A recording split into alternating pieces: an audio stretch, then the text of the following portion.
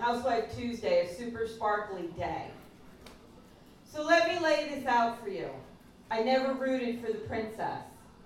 I always thought that they were like the girls in Catholic school that acted dumb or helpless to get what they wanted.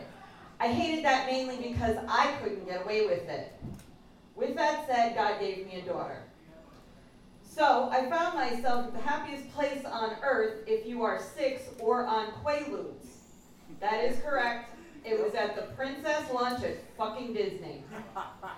I try and try not to let my daughter get involved with princes and happily ever after, mainly because it doesn't exist. Human nature doesn't work like that. You get up in the morning after happily ever after and wonder, how the hell did I get here? All relationships are work. Some are great, some suck.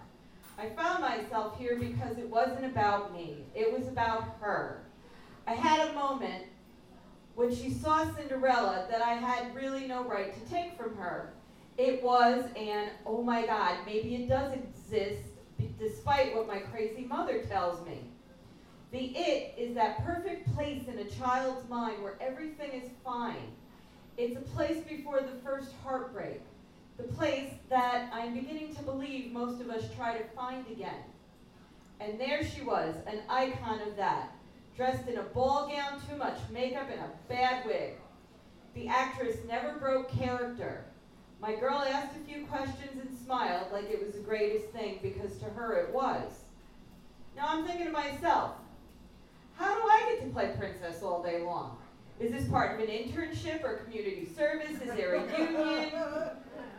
Does she drink heavily after being in a ball gown all day?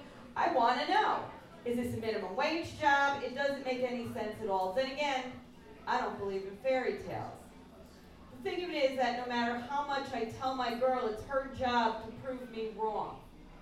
It's like that, like my friend Capri says to me, I played with friggin' Barbie dolls my whole childhood. It didn't make me a bimbo. I don't even wear mascara.